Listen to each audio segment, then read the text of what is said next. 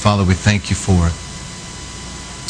Preparing hearts and minds and lives, and let everything be accomplished through this preaching of the word, that your will to be done. In Jesus' name, amen. I don't have any notes tonight. Just follow me. I'm going to talk about, I've been doing a series on revival, and I was planning on doing another part of that tonight. And listen, we're going to flow tonight in intercession. The Holy Spirit has moved really powerfully that way tonight, and I feel there's going to be a flow of that throughout the night. But I want to just take a moment. I mean, you can stay where you're at if you want to, however you want to posture yourself. I'm not going to talk as long as I normally do. But I have a sermon tonight God's laid on my heart. And in this word tonight, I had a real burden for America come on me. And I feel that something is up. I don't know what. But let me start by just saying a few things. I feel that this is for those a part of this ministry, but I have been feeling that we're right at the place of a turning point in the ministry. I feel that we are leaving an old season behind and moving into a new season spiritually. And it's significant.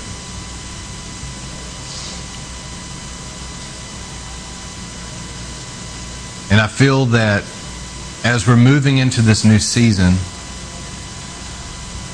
that God's going to begin to do some new things. I feel that there's a new level of fire the Lord said He's bringing into our midst, and I feel it beginning tonight. He said that the fire, the Lord told me the fire that's coming into our midst would be a fire that would burn up stubborn issues in people's lives. And I feel we're moving into a new season where things that we've been praying about are going to start unfolding like never before.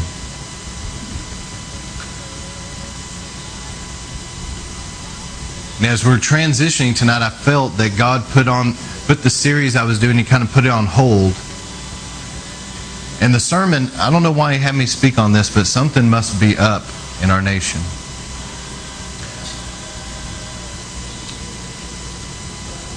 Let me say one more thing and I'll jump into this. But last night, this ministry that went out on the streets, I heard it was amazing.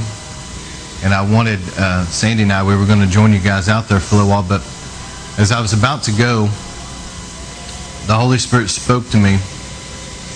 And I'm sharing this for a reason, because I feel like that people need to hear this to understand sometimes the spiritual aspect of what's going on. So the Lord spoke to me. And He showed me in a vision, He showed me the high school here and the spirit that's over that school.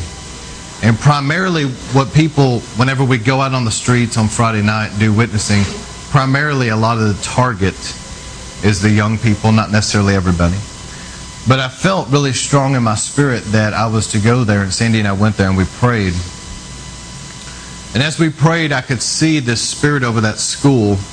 And it was as though it had tentacles that went out throughout the city into the minds of the young people throughout the city. And as Sandy and I prayed and we broke that, it was like those tentacles were broken, and I knew that it would help to break open the mindsets of young people that were going to be witnessed to that night on the streets.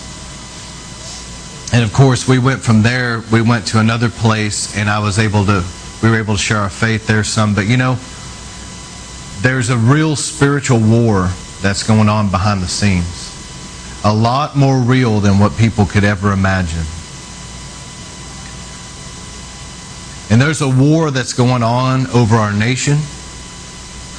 I believe with all my heart that God is about to send a major awakening in our nation. And I'm not talking about revival, I'm talking about an awakening. There's a big difference, because revival is a move of God, okay? But it's a move of God that is not necessarily going to change the entire landscape of the nation. But when you're dealing with an awakening, you're dealing with the nation really being impacted. And I believe with all my heart that we are going to see over the next couple decades a major great awakening that's already begun, that's going to sweep this nation. And as the prophecies have been spoken, Dr. Cho prophesied in 93 that, it would start in Pensacola, move 50 miles west, then Louisiana, then up the East Coast, across the nation.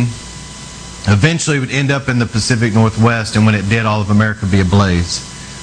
And Ruth Ward Heflin saw that day and saw Dallas, Texas was the hub of the revival. There was a man by the name of John McTernan. He wrote a book called God's Final Warning to America. He's written some other books. There's also that's an older book, but there's a new book by Jonathan Cahn. His last name is C-A-H-N. It's called The Harbinger. And in these books, they're dealing with national issues and how God responds on a national level, how God is responding to different things that's going on in our nation. And I feel very strongly on me tonight a burden. I'm normally a little more chipper while I'm preaching, but I feel a real burden. I feel a weight tonight, a burden for this nation. Something's up, and I felt tonight the Holy Spirit come in a way of intercession. And so I want to be sensitive to that, because the Holy Spirit moved after worship and intercession, and we're going to go back into that at the end of after I preach. But the Bible says that what we reap is what we're going to sow. And it's so important to understand, let me say this even about individuals. There's times in your life that you're going to be burned and wronged by people, and that happens to everybody. A knife in the back or whatever. But it's so important that you respond with righteousness, because whatever you sow, that is going to be what you reap. So if somebody wrongs you and they sin against you in any way, and then you come back and you respond in an ungodly way toward them, not only will God have to discipline that person that wronged you, but He'll have to discipline you too, because you're doing the same thing back to them that they did to you. If they're running you down and slandering you, then you've got to turn the other cheek, because if you start running them down and slandering them, then you're no better, and God's going to have to deal with that sin in you too. What people got to understand is, once things are sown out there, it goes into the soil, it's planted, and there's a coming harvest where you're going to reap whatever you sow. If you sow righteousness, you'll reap righteousness. That's why I've told people sometimes that I've been able to speak into their life whenever they go through a betrayal, they go through something. I tell them, then you better be careful, because that God will deal with that person however He needs to deal with them. But you got to make sure that you forgive them, and that you're praying for them, and you're blessing them, and you're doing the right things. Because if you don't, and you respond to that in an evil way, then God will have to bring you under judgment, deal with you as well. Now, the judgment of God is, I'm not talking about the wrath of God. I'm talking about a father disciplining his children. There's a difference. And the Bible says in Hebrews 12, God disciplines those He loves. Amen? So the main scripture I'm going to be taking tonight is Galatians 6:7. Do not be deceived. God cannot be mocked. A man reaps what he sows. So whether it's individual, whether it's a national thing, whatever you sow, you're going to reap.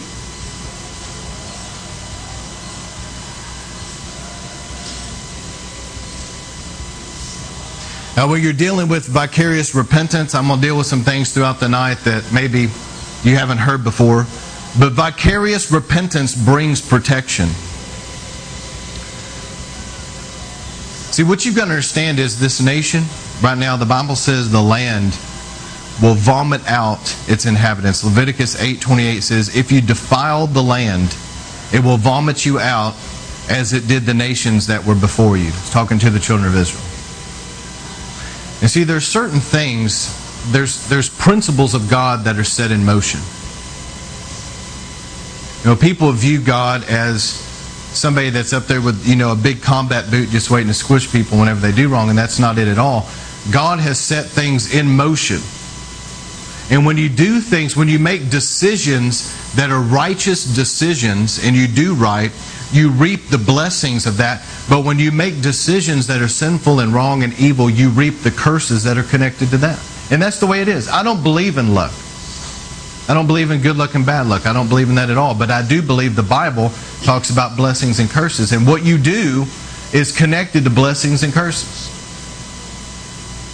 And there's certain things in the Bible that show that will bring about, when people are doing these things, it brings about curses, it brings about defilement, and it brings about judgment.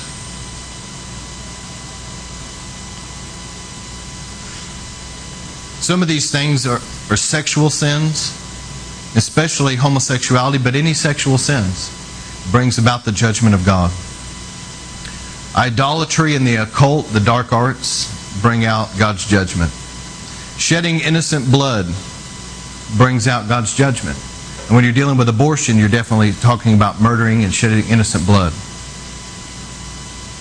And then we know that how you respond to Israel determines how God responds to you. So I'm going to show some of this tonight. But let me go back to vicarious repentance. See, whenever the nation is allowing sexual perversions, okay, it's bringing about curses and it's bringing about judgment on the land. Because people reap what they sow. Do you hear what I'm saying? It's a principle. People reap what they sow. And what I'm here to encourage you is this. We need to get out and make a difference and vote righteousness. But I'm going to tell you that you better vote righteousness, because if you vote and you align yourself that you know that a particular presidential candidate, you know that they're for abortion, and you know that they're for things like homosexual activity, homosexual marriage, and different things that are sinful in God's eyes, and you know that, and you vote for them, the curses that are coming on the land, the curses that are coming on that president, will also come on those that help put him in office. Do you see what I'm saying? You're participating. And so God, once we go to the Lord, there's a principle in the Bible about vicarious repentance, which is where you're coming to God on behalf of the land. There's something so powerful about that. See, when you confess your sin, God washes you, and there's something powerful about confessing the sins of your fathers, your ancestors, your family, that will lift off of you generational curses. Also, there's something so powerful about confessing the sins of the land that will help to lift off of you anything that's on this land, on this nation. Does that make sense?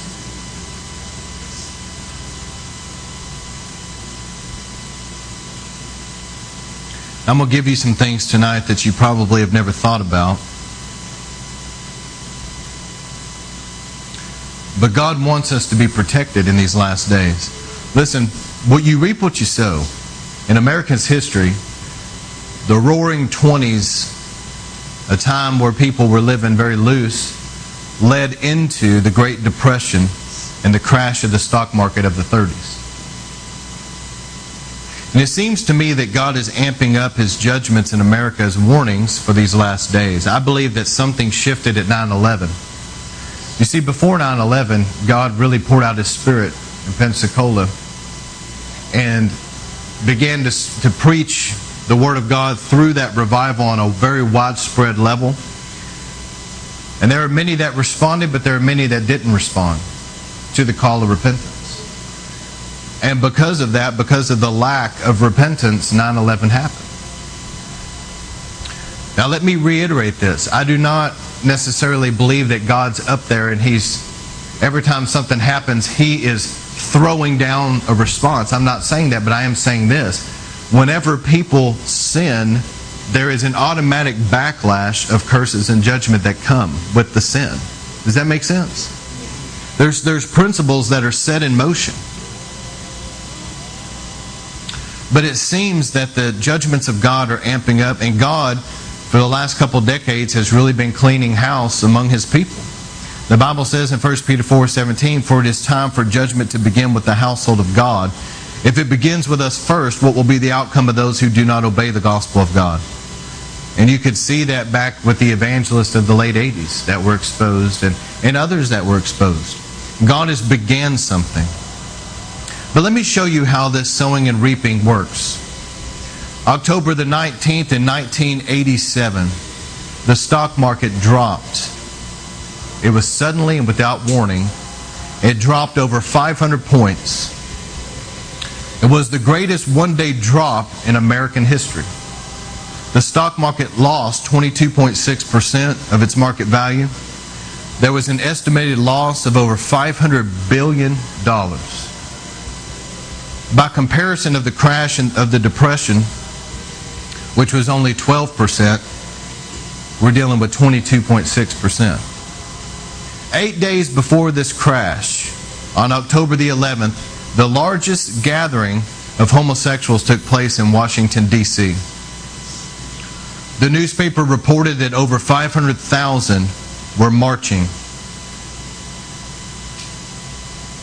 The march was, in their eyes, to try to end discrimination against them and to fund AIDS research.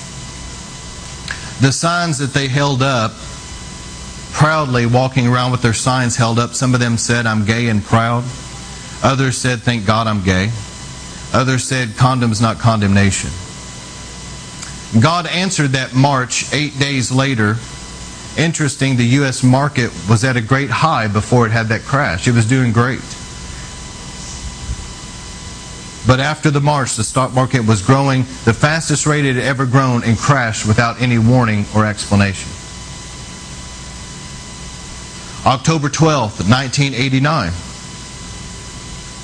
Now we're dealing with sexual sins. U.S. national headlines recorded the U.S. government, now we're dealing with abortion too. The U.S. government had supplied funds for a poor woman to have an abortion. On the same day, the Florida legislator refuses to pass any laws restricting abortion. Now what you got to understand, back then, the states definitely had the right to be able to pass restrictions. Okay, let me show you. In 1989, the Supreme Court in Webster versus Reproductive Health Services ruled that states could restrict abortion. Florida was the first state to attempt to restrict abortions. The governor promised to sign into law any restrictions the legislature would pass. This is 1989. And the nation watched on because this had never been... They knew that however Florida responded, however that governor responded, they knew that it would have national implications. So the nation was watching how he was going to handle the situation, and he had already promised that he would sign into law whatever the legislator wrote up to be restrictions against abortion. The governor's failure to pass any restrictions was seen as a great victory for pro-abortion advocates. Immediately following this, the stock market crashed again, falling 190 points in one day. Back then, that was 7%. It actually occurred just 1 hour at the close of the market business day. That very day, Florida refused to deal with abortion properly. It was the 12th greatest crash in American history at that time. Now look at how this plays out. 2 days later, the governors of 10 different states urged the Supreme Court to strike down an Illinois law restricting abortion. This had implications that started spreading out to other states. The governors were from, they signed a friend of the court brief claiming the law would impose extremely burdensome requirements on abortion clinics. The governors were from these states: Colorado, Vermont, Maine, Michigan, Ohio, Alaska, New York, Massachusetts, Washington, and Oregon. There was a huge pro-abortion rally that took place in San Francisco on that day. Crowds estimated at 50,000 people. The newspapers reported the event was festive and came after several pro-abortion victories. What began in Florida spread, and now in San Francisco, 50,000 people. The newspaper reported the event. Listen, it described the event as people marching to the drumbeat and chanting, "Hear our voice, we are pro-choice." The rally was around City Hall, where many pro-abortion politicians addressed the crowd. God's response? Just 2 days after this rally celebrating the murdering of innocent children, an earthquake struck San Francisco, 7.1 magnitude. It was the 5th most powerful earthquake this century to hit America. The quake struck during a World Series ball game and was broadcasted live to the nation. Literally millions of Americans watched as this earthquake hit. Ironically, the San Francisco Herald reported about this earthquake that it shook City Hall. We're talking about sowing and reaping. There's hundreds of these stories. Hundreds. I'm just giving you a few to give you an example. In 1993, Gay Pride Day during the late winter and entire spring, Gay Pride Day took place, but during the late winter and early spring, rains fell that caused the Mississippi and Missouri rivers to rise to flood stage, and some of you guys may remember some of this. By mid-June, the rivers were at such a state it was shut down for usage. The flooding took place on the weekend of Gay Pride Parade. The greatest flood America has seen took place on Great Pride Day. It was stated that from the air, it looked like the Great Lakes had moved down to the middle of America. It caused $15 billion worth of damage. Gay Pride Day of 1992 resulted in a massive earthquake, and Gay Pride Day of 93 resulted in a flood that caused billions of dollars in damage.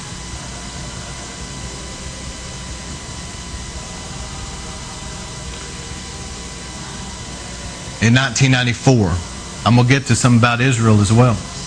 In 1994 in Los Angeles was wrought by a powerful 6.8 quake. It was centered in Northridge, about 25 miles from downtown Los Angeles. It was so powerful it caused an estimated $25 billion in damage, caused widespread destruction. Listen to this, it was so powerful that it caused the Susanna Mountains to rise 1 foot. Interesting about this quake, scientists can't find the fault line to this day. The quake, they said, looked like the ground was thrust upward and then was hit sideways like a 1-2 punch. And they can't find the fault line. The quake happened one day after the Sanctity of Life Sunday and 5 days before the 21st anniversary of Roe versus Wade. Now, in this area of the nation, estimated back in 2003 that 310,000 babies are aborted in Southern California every year. Northridge is part of the pornography center of America. Over 80% of all the video pornography made is made in Northridge. The earthquake destroyed the pornography center in Northridge as it was located just 5 miles from the epicenter of the quake. The porn industry was crippled, and the quake closed 9 abortion centers. See, what the sanctity of life is a Christian response that the churches begin to pray and intercede about abortion. And here they were praying and interceding at this time, and it was right at the anniversary of Roe versus Wade. Here they were praying and interceding, and then this earthquake hits this area.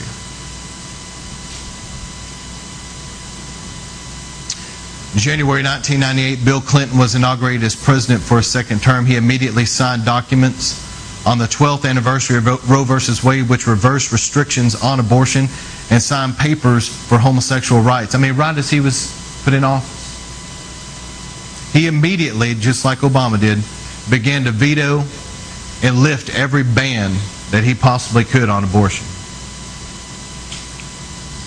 Now listen to this. Bill Clinton, as the president, sent a letter to congratulate Gay Pride Day, which had a motto that you can sin tonight and repent tomorrow. That was their motto. At the Gay Pride Day, there were live strippers, seductive dancers, and there was public sadomasochism. The Christians were grieved about what was going on because in Orlando, now Disney had allowed Gay Day there. So the Christians began to gather and pray. The homosexual flag was flown around City Hall, which is a rainbow. It remained up the whole month of June. Christians that tried to warn City Hall were laughed at. The Christians gathered at Barnes & Noble's to pray against ungodly literature and in front of Disney to pray against the homosexual agenda. 2:30 p.m. on June the 6th, after this event, fires broke out in Florida.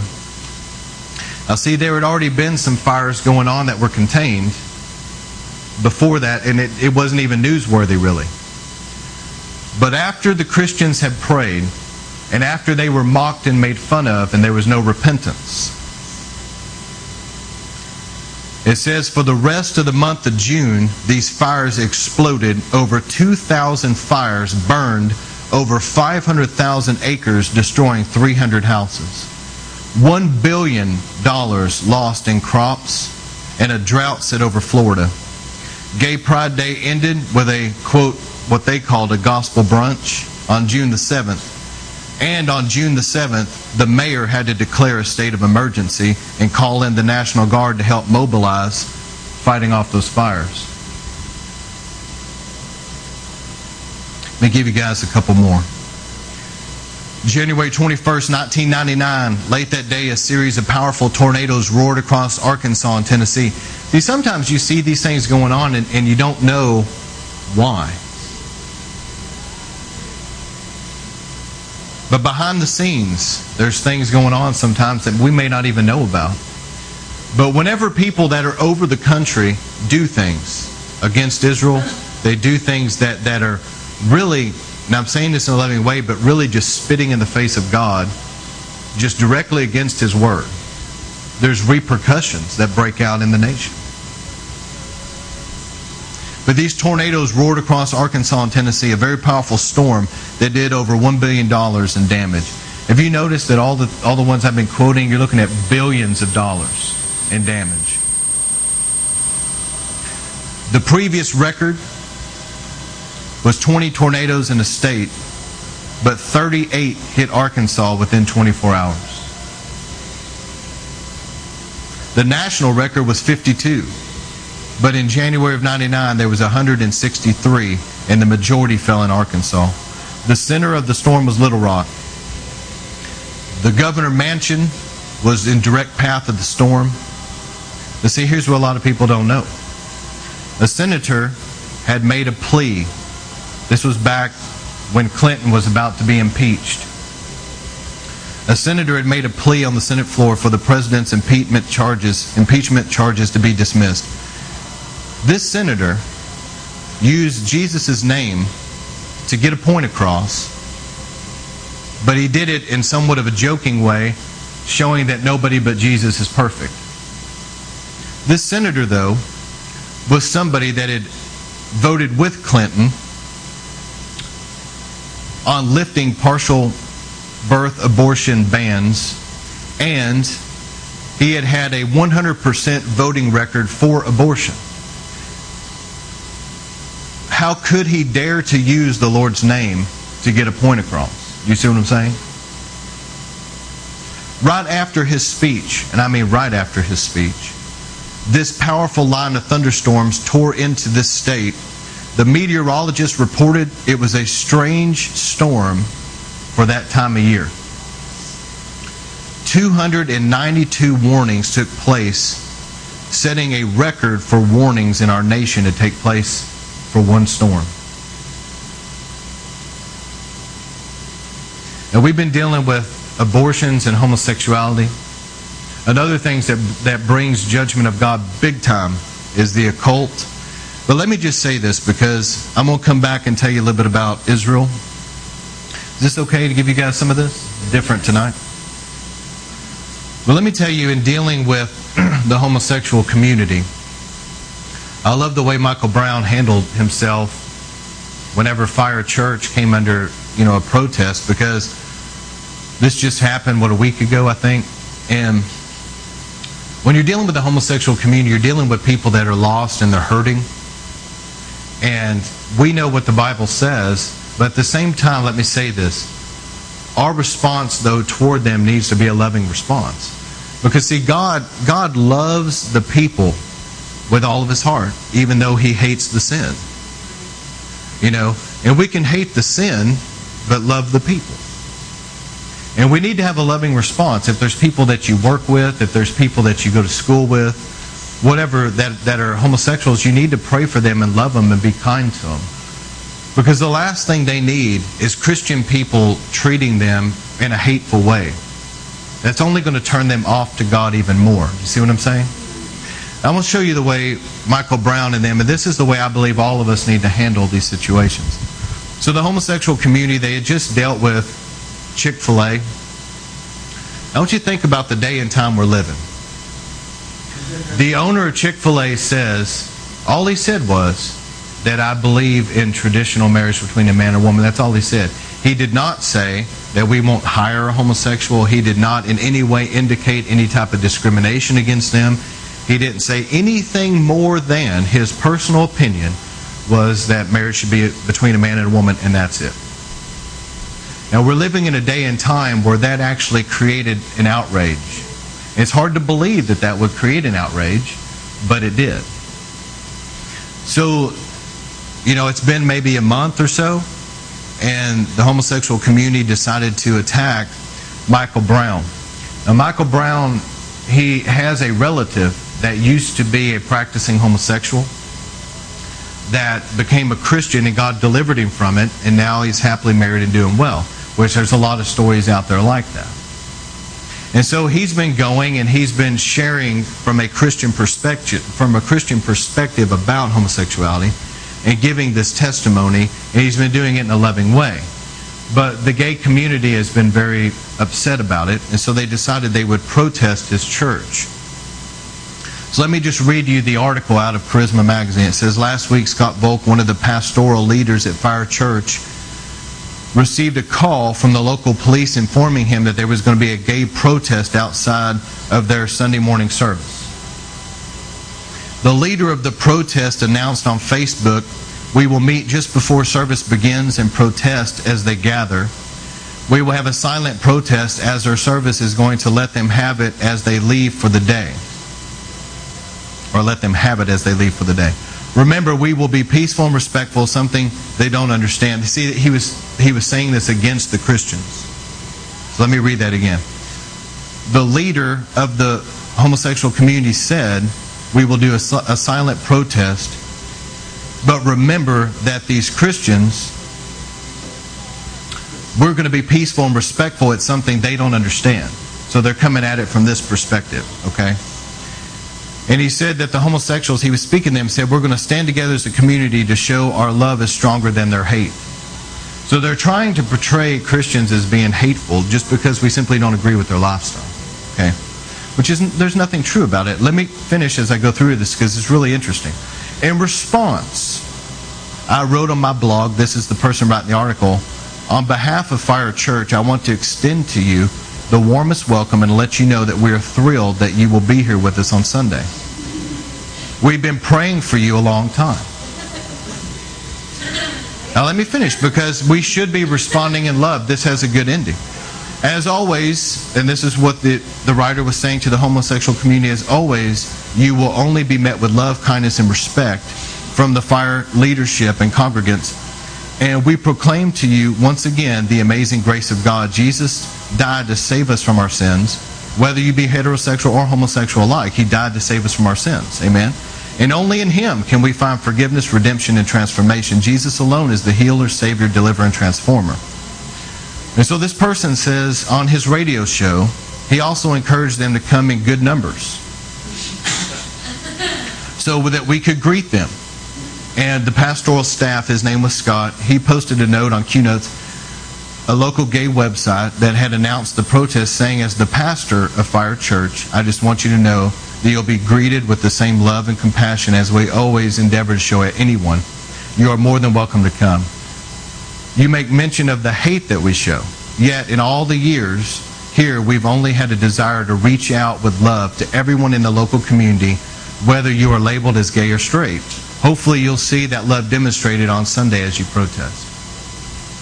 Now, not surprisingly, here was some of the responses from the homosexual community. I'm just reading it as it was. A man by the name of David responded to them and said, love is the most disfigured mask that hate wears.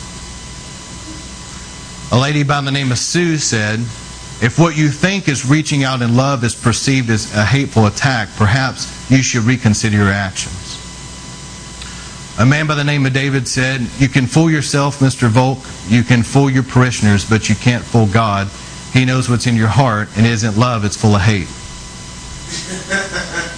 A man by the name of Tom said that what these fire church people probably don't understand is that spending an eternity anywhere with them would be what I consider to be a true hell. They should concern themselves with their own pathetic lives and leave others alone. Now, let me finish because this has a good ending. So the pastor there, his name is Scott Volk, responded by inviting them to his home for dinner and to spend the night with him and his family. Now, this is a loving response, okay? Seriously. And we need to really listen to what they did, because this is a good example of how Christians should respond. There's just no reason to get into a fighting debate about it, because honestly, they know what we believe already about it being a sin anyway. So hammering them isn't going to make that much of a difference. All right.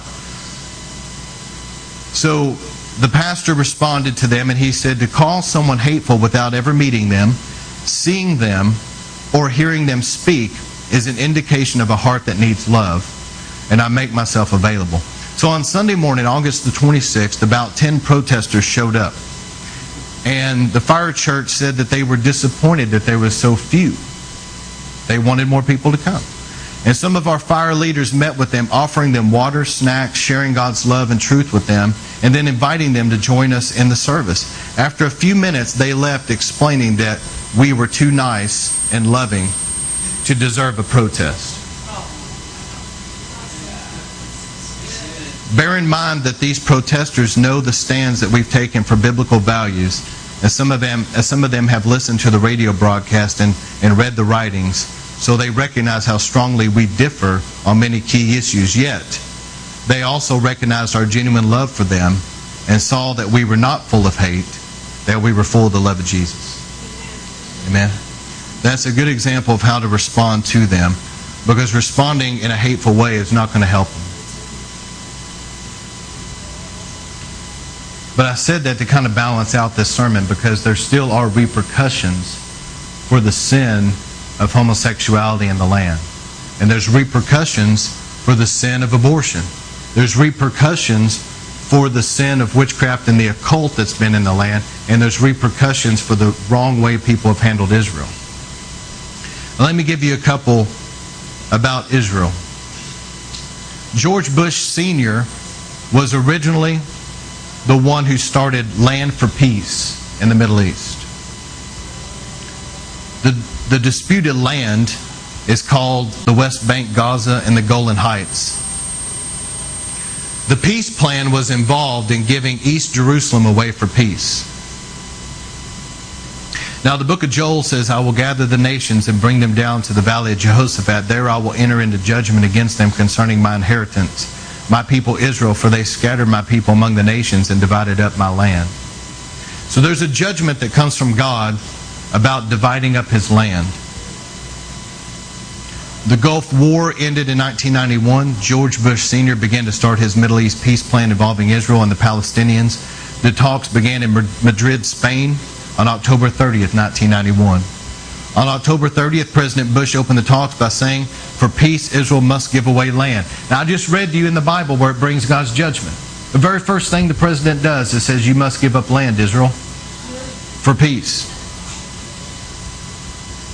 At the very beginning of the talks, the land of Israel was the key topic. On October 30th, and awesome. Now listen, as soon as the president began to try to pressure and force Israel to give up its land for the sake of peace to the Palestinians, and I'm not saying this in a mean way, but the Palestinians are notorious for being terrorists, and we're talking about, I believe it's Hamas, and there they are right on the border for all these years have been launching these rockets, and it's total terrorism, okay? And for the president to try to give them land for peace, it really is a joke. But as soon as he began to open his mouth and try to force Israel to give up land, here's what happened. Here's God's response. On October 30th, an awesome storm developed off of Nova Scotia. The storm was never classified as a hurricane because it began so late in the season. The sustained winds only saw 73 miles per hour, but it was extremely rare because it traveled over 1,000 miles in an eastward to westward direction. The weather pattern for the U.S. is usually the opposite. The storm was also called extratropical because it did not originate in the tropics like most storms do. On October 31st, 1991, this fierce storm hit New England and was described as a monster. It was hundreds of miles wide. This storm was later called the perfect storm, and they made a movie about it. The ocean waves were over 100 feet high, which was the highest ever recorded in America's history that we know of. The storm harmed the entire East Coast and ironically struck the president's home in Maine. Eyewitnesses said that his home, that there were 30-foot waves that struck his house. He had to cancel the meeting to go home and inspect the damage. That's God's response for messing with Israel. See, when you're dealing with the church, you're dealing with grace, but when you're messing with Israel, you're still dealing with an eye for an eye. And when people touch Israel in the wrong way, it brings swift judgment. I mean swift judgment from God. Let me give you a few more. August 23rd, 1992. Hurricane Andrew was the result of these same talks that were moved to Washington. This happened the same day as the talks took place. It had over 175-mile-hour winds and caused massive damage. Some of you remember Hurricane Andrew. January 21st, 1998, Israeli Prime Minister Netanyahu met with President Clinton. Once again, another president was discussing giving up land for peace, pressuring Netanyahu to give up the land. And shortly after Clinton was pressuring him and trying to force him into doing it, a sex scandal broke out about Clinton, and he became engulfed with dealing with that scandal. Even though I liked President George W. Bush, one of the mistakes he made was messing with Israel. He gave land for peace. Many of you guys remember him giving up the Gaza Strip in Israel. He was a good president in many ways, but he didn't do well with Israel. And he gave up the Gaza Strip for peace. The result of that was what we know as Katrina. And it really rocked his presidency. Amen? And you could see on the Gaza Strip, you could see people on their rooftops that were being brought out of there. And when you looked at Katrina and you looked back at the footage, you saw people on their rooftops having to be rescued off their rooftops. The Bible says an eye for an eye when you're dealing with Israel. And California, where the battle over same-sex, and then we'll go back to this and I'm going to close with this. In California, where the battle over same-sex marriage has waxed long and intense, in a milestone event, the state Supreme Court, this is May of 2008, mandated government approval of same-sex marriage to go into effect June 16th at 5:01 p.m. 4 days later, on June the 20th, dry thunderstorms and lightning rarely seen on the California coastline in June rolled in. The storm unleashed 25,000 to 26,000 dry lightning strikes across northern and central California, igniting over 2,000 fires. I remember Schwarzenegger had no idea what to do. And what do you do? The area burned, reaching over 801,000 acres, making those wildfires in 2008 the greatest wildfires in California history. Listen, I just gave you a few. There's hundreds and hundreds of these stories. I gave you a few just to give you an example of God's response. But I feel in my heart a burden. God loves sinners, but He hates the sin. He loves sinful people. He's drawing them unto Him. But we've got to understand that there is a sowing and reaping going on with our nation. And let me tell you a few quick things that is concerning me, and then we're going to pray. I love in the Lord, okay, I love and pray for people. I love and pray for our president. But I'm going to tell you some things that concern me.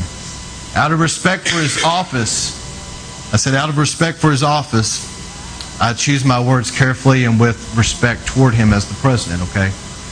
But as a man of God and as a preacher, I've got to preach the truth. When he started to come into office, people began to herald him as some kind of a Messiah. And he never denounced it. Let me tell you something. The rise of the Antichrist cannot be that far off if even in America, people were that quick to herald somebody like him as some kind of Messiah. Did you ever think in your lifetime you would see something that ridiculous? And what concerned me was that he never denounced it. Somebody, I love him and I pray for him, but I say this with love and respect. You can look back through presidential history and you can see that even people that weren't really godly and honorable, even Clinton, you could see the hand of God on them because of their office. To be quite honest with you, I don't really see the hand of God on President Obama. You could see on his predecessor, you could see on George W. Bush, you could see the blessings of God on his life. I don't see God's blessings on President Obama. And I don't see godly wisdom. I'm just telling it like it is. I love him and I pray for him. But I don't see those things, and it concerns me. Because there's people praying, and you should see those things in his life. I knew when he took office, and I wrote this out, and I sent it out to the people in the congregation, but I knew that he would be very pro-abortion. The very first thing he did when he took office, and I mean the first thing he did, was to lift every ban that President Bush had put on abortion that he possibly could. I mean, that was a number one priority to him. He has proven to be very pro-homosexual. He is the first American president that has ever publicly took a stand for homosexual marriage. Ever. And he has proven to not be pro-Israel, in my opinion. I don't see it. Previous presidents were. And when President Obama made the statement that Israel should return to their 67 borders, I knew in my heart that he was really opening a floodgate there, not only for himself, but in a negative way for our nation.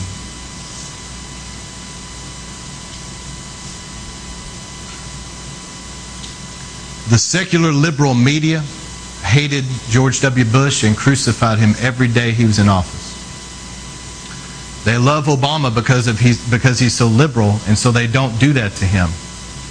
But God will have the final say-so. Amen. God raises up and pulls down.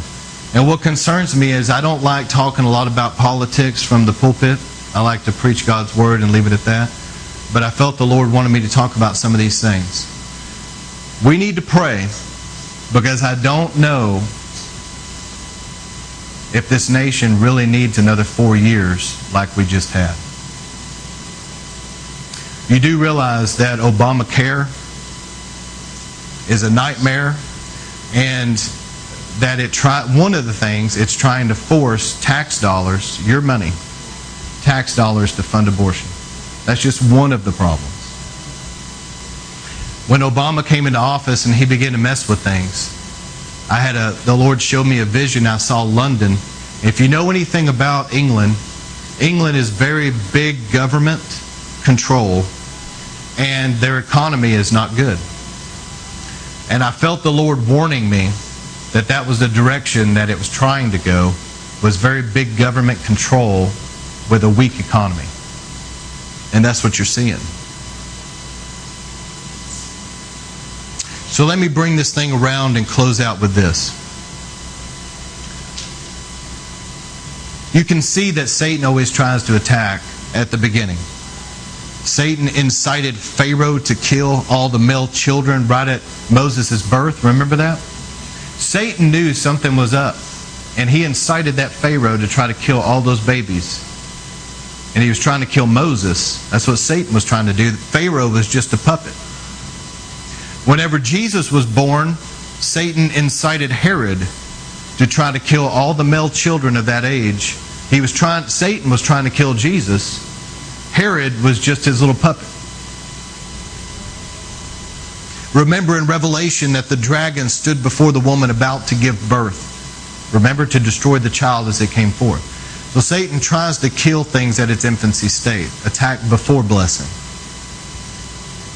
Do you remember how right around the Balfour Declaration and how God began to woo Israel back to its homeland? They were scattered among the nations for all those years. Scattered among the nations for approximately around 2,000 years. But Bible prophecy said that Israel would become a nation again.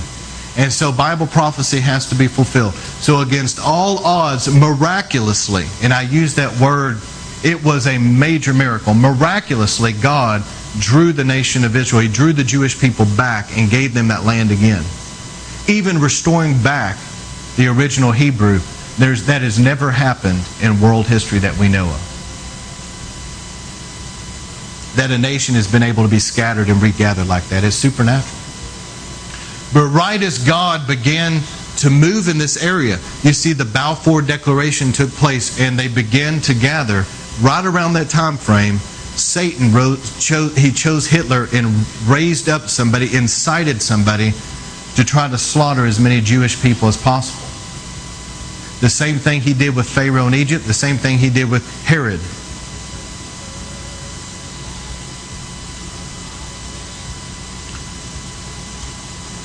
Now I said that because prophecy is clear that America is going to see a great awakening. But the devil's not going to sit back idly by and let it happen either. We're living in the last days, and I believe some of the greatest spiritual warfare that has ever been is going to be in the last days. Are y'all hearing me? The enemy's not just going to sit by and let this great awakening happen without a major fight. And you can see the progression back in the 60s. You know, God really blessed America because we came in and helped deal with Hitler. Unfortunately, it took Pearl Harbor before America got a good swift kick in the pants. But nonetheless, America rose up and dealt with Hitler. Okay? And because we blessed Israel like that and came in and helped, God really blessed America. I believe the 50s were some of the greatest days America's ever had. But you know what? Satan began to move in. And what you see began happening in the 60s was sex and drugs began to fill the land. Prayer was removed from school. Then you see in the 70s how abortion became legal through Roe versus Wade. In the 80s, homosexuality began to rise to public view with a militant agenda. And today, you see the influx of witchcraft and the occult sweeping through our nation, primarily through the media.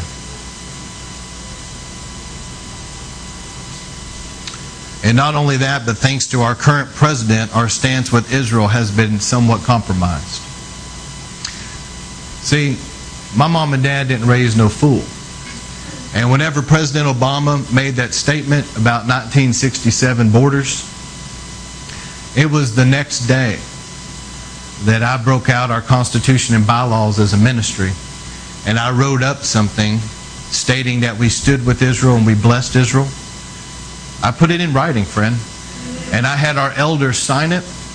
And I put it in our Constitution and bylaws. And I took up an offering for Israel because I'm no fool. And I knew when he did that there was going to be repercussions on him as an individual.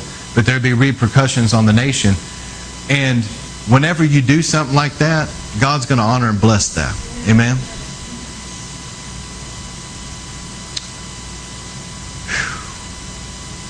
So here's a couple more things and we're going to pray tonight.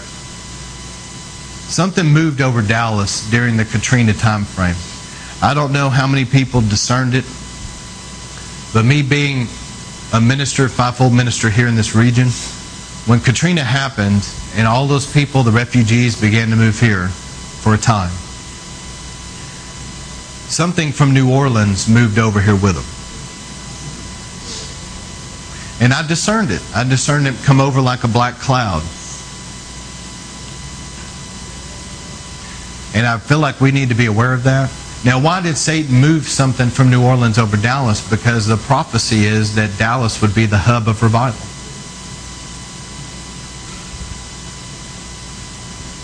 But even right now, Satan is trying to pass hate laws to silence Christians in America. So America is somewhat of still a light to the nations in many ways. And what Satan is trying to do is pass these hate laws, making Christians look like a bunch of haters because we disagree with different things like abortion and homosexuality and different things. But if they would really look at it from a normal perspective, they would see that Christians love the homosexual people probably more than anybody else. But we just disagree with their lifestyle. And it's like something has come over the minds of people that has blinded them and deceived them to where they can't help but have like a hatred toward Christians. And the Bible says in the last days that we would see these things. Are you hearing me? Now, in our area and in this region, I want to begin to pray tonight about not only our area, I'm going to pray for America, but in our region, one of the nation's largest homosexual churches, I believe it's pastored by a lesbian woman, is in Dallas. Okay? We have one of the largest abortion clinics. I think it's located in Houston, but we also have them here. There's also sex trafficking that's going on in the Dallas area. What a lot of people don't realize is that I-35 starts down in Mexico area and goes all the way up to Canada. Did you ever think about that? So there's a lot of stuff that goes up I-35 through Dallas. There's also an Islam invasion into our area. There's a liberal antichrist agenda in our educational systems. That was an amen right there, y'all. Come on now. There is a liberal antichrist agenda in our educational systems. Amen.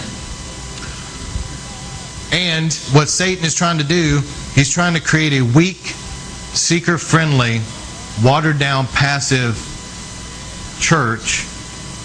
I don't know if you remember, Arnold Schwarzenegger used to say a girly man.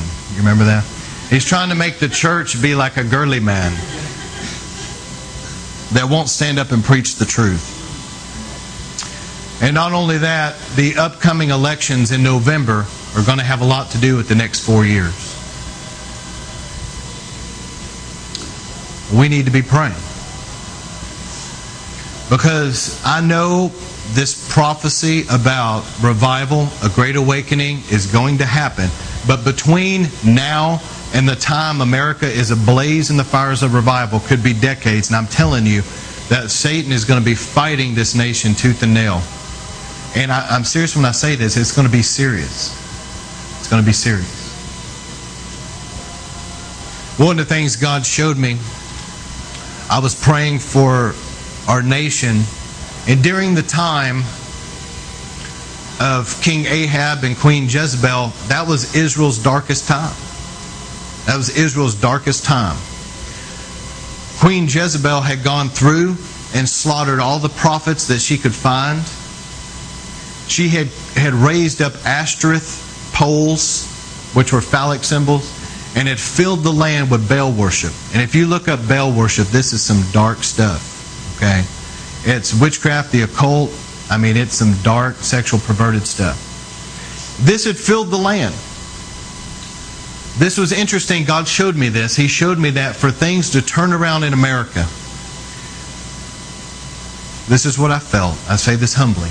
But the Lord showed me that God used Elijah to first pass a great anointing to Elisha. I believe the great anointing speaks of the revival that's coming. Number 2, he was to anoint Jehu king over Israel. Now, Jehu was a very militant, aggressive individual. You should read about him in 2 Kings 9. This guy he was a very seasoned military warrior who, there was no such thing as playing games. Okay? I mean, he was the guy that had Jezebel thrown out of a window and she splatted on the ground. He went and found all the sons of Ahab and had them slaughtered. He was very militant. And what the Lord put in my heart was that he was going to raise up and move in a way where people were tired of what's going on, and it was almost like an aggressive, militant attitude against the way things have been going. And listen, now you're starting to see over the last several years the rise of things like the Tea Party. Are you hearing me? Jehu was a secular politician, if you will. You see what I'm saying? And you're seeing a move among even the secular people, where God, because people are praying. I mean, Christians are praying that God is even allowing people that are not even Christians to become fed up with the way things are and want things to change. So you're seeing the move of Elisha with revival happening, but you're also seeing this move with Jehu of kind of a secular thing God's doing as well. Then, this is what concerned me. God had Elijah anoint Hazael king over Aram. And Hazael was the guy, though, that brought in the military from Aram that came in, and they really did a lot of damage to the people of Israel. And so what you saw was, for the nation of Israel to be able to get from its darkest time to get back on track spiritually where it needed to be, it took a major revival through Elisha. It took God raising up a Jehu in the secular arena. And then it also took Israel's enemies coming in and doing some damage. But those three distinct moves that took place brought change in Israel and got them back on track. If we pray, a lot of things can be avoided. But don't be surprised if God doesn't allow some things to humble this nation. There needs to be a humbling. It's a scary thing when God will send judgment and allow judgment. And then you've got people like, for example, during Katrina, there were people that got angry at the preachers that said it was a judgment of God. Well, of course it was a judgment of God. It doesn't take a brain surgeon to figure out it was a judgment of God. Why did they get offended at a preacher saying that? Because they're so prideful and so too big for their britches, they can't even humble themselves and say that, maybe we needed a spanking from God today. Oh, you hear what I'm saying? It's a scary thing when people get so arrogant that they can't even realize that maybe God would possibly judge us. Do you see what I'm saying? There's something off. And it wouldn't surprise me at all if God doesn't allow some things to help humble the people that need humbling in this nation. And again, I love our president in the Lord, but I don't believe that we need another 4 years of him. We need to be praying, because I'm going to tell you something. Satan's trying to do damage through him that could take a long time to fix. And I'm believing God to, and I love him in the Lord, but I'm believing God to do something in this nation. So what I want to do,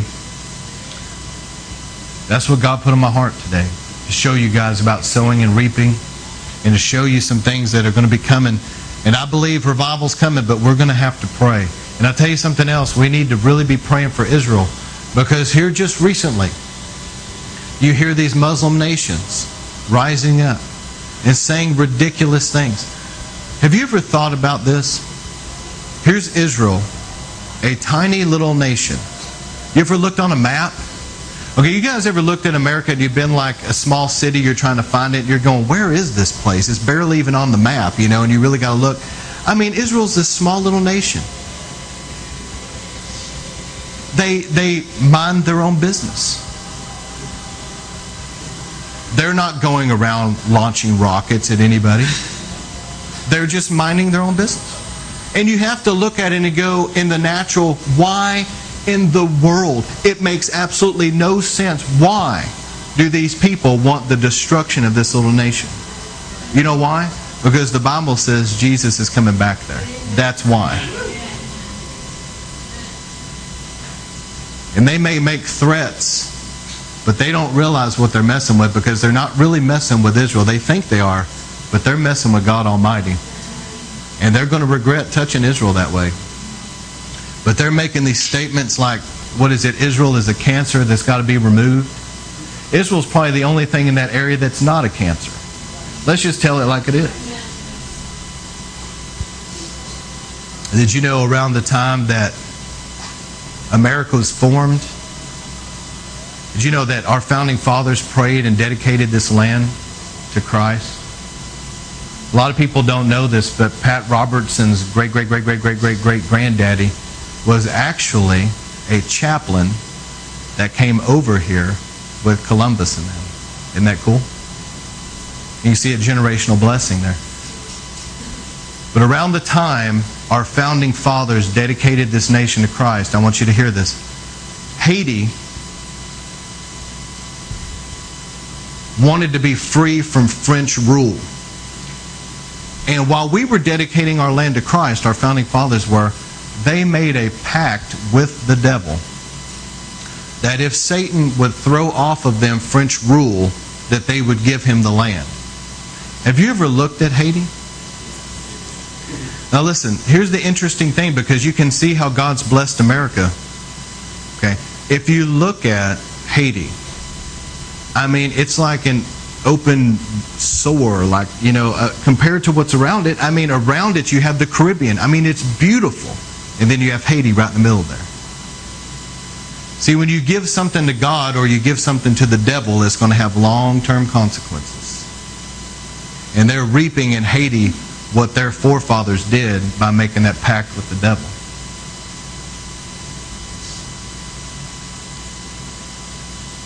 So what I want to do, I just feel a burden on me, a weight tonight.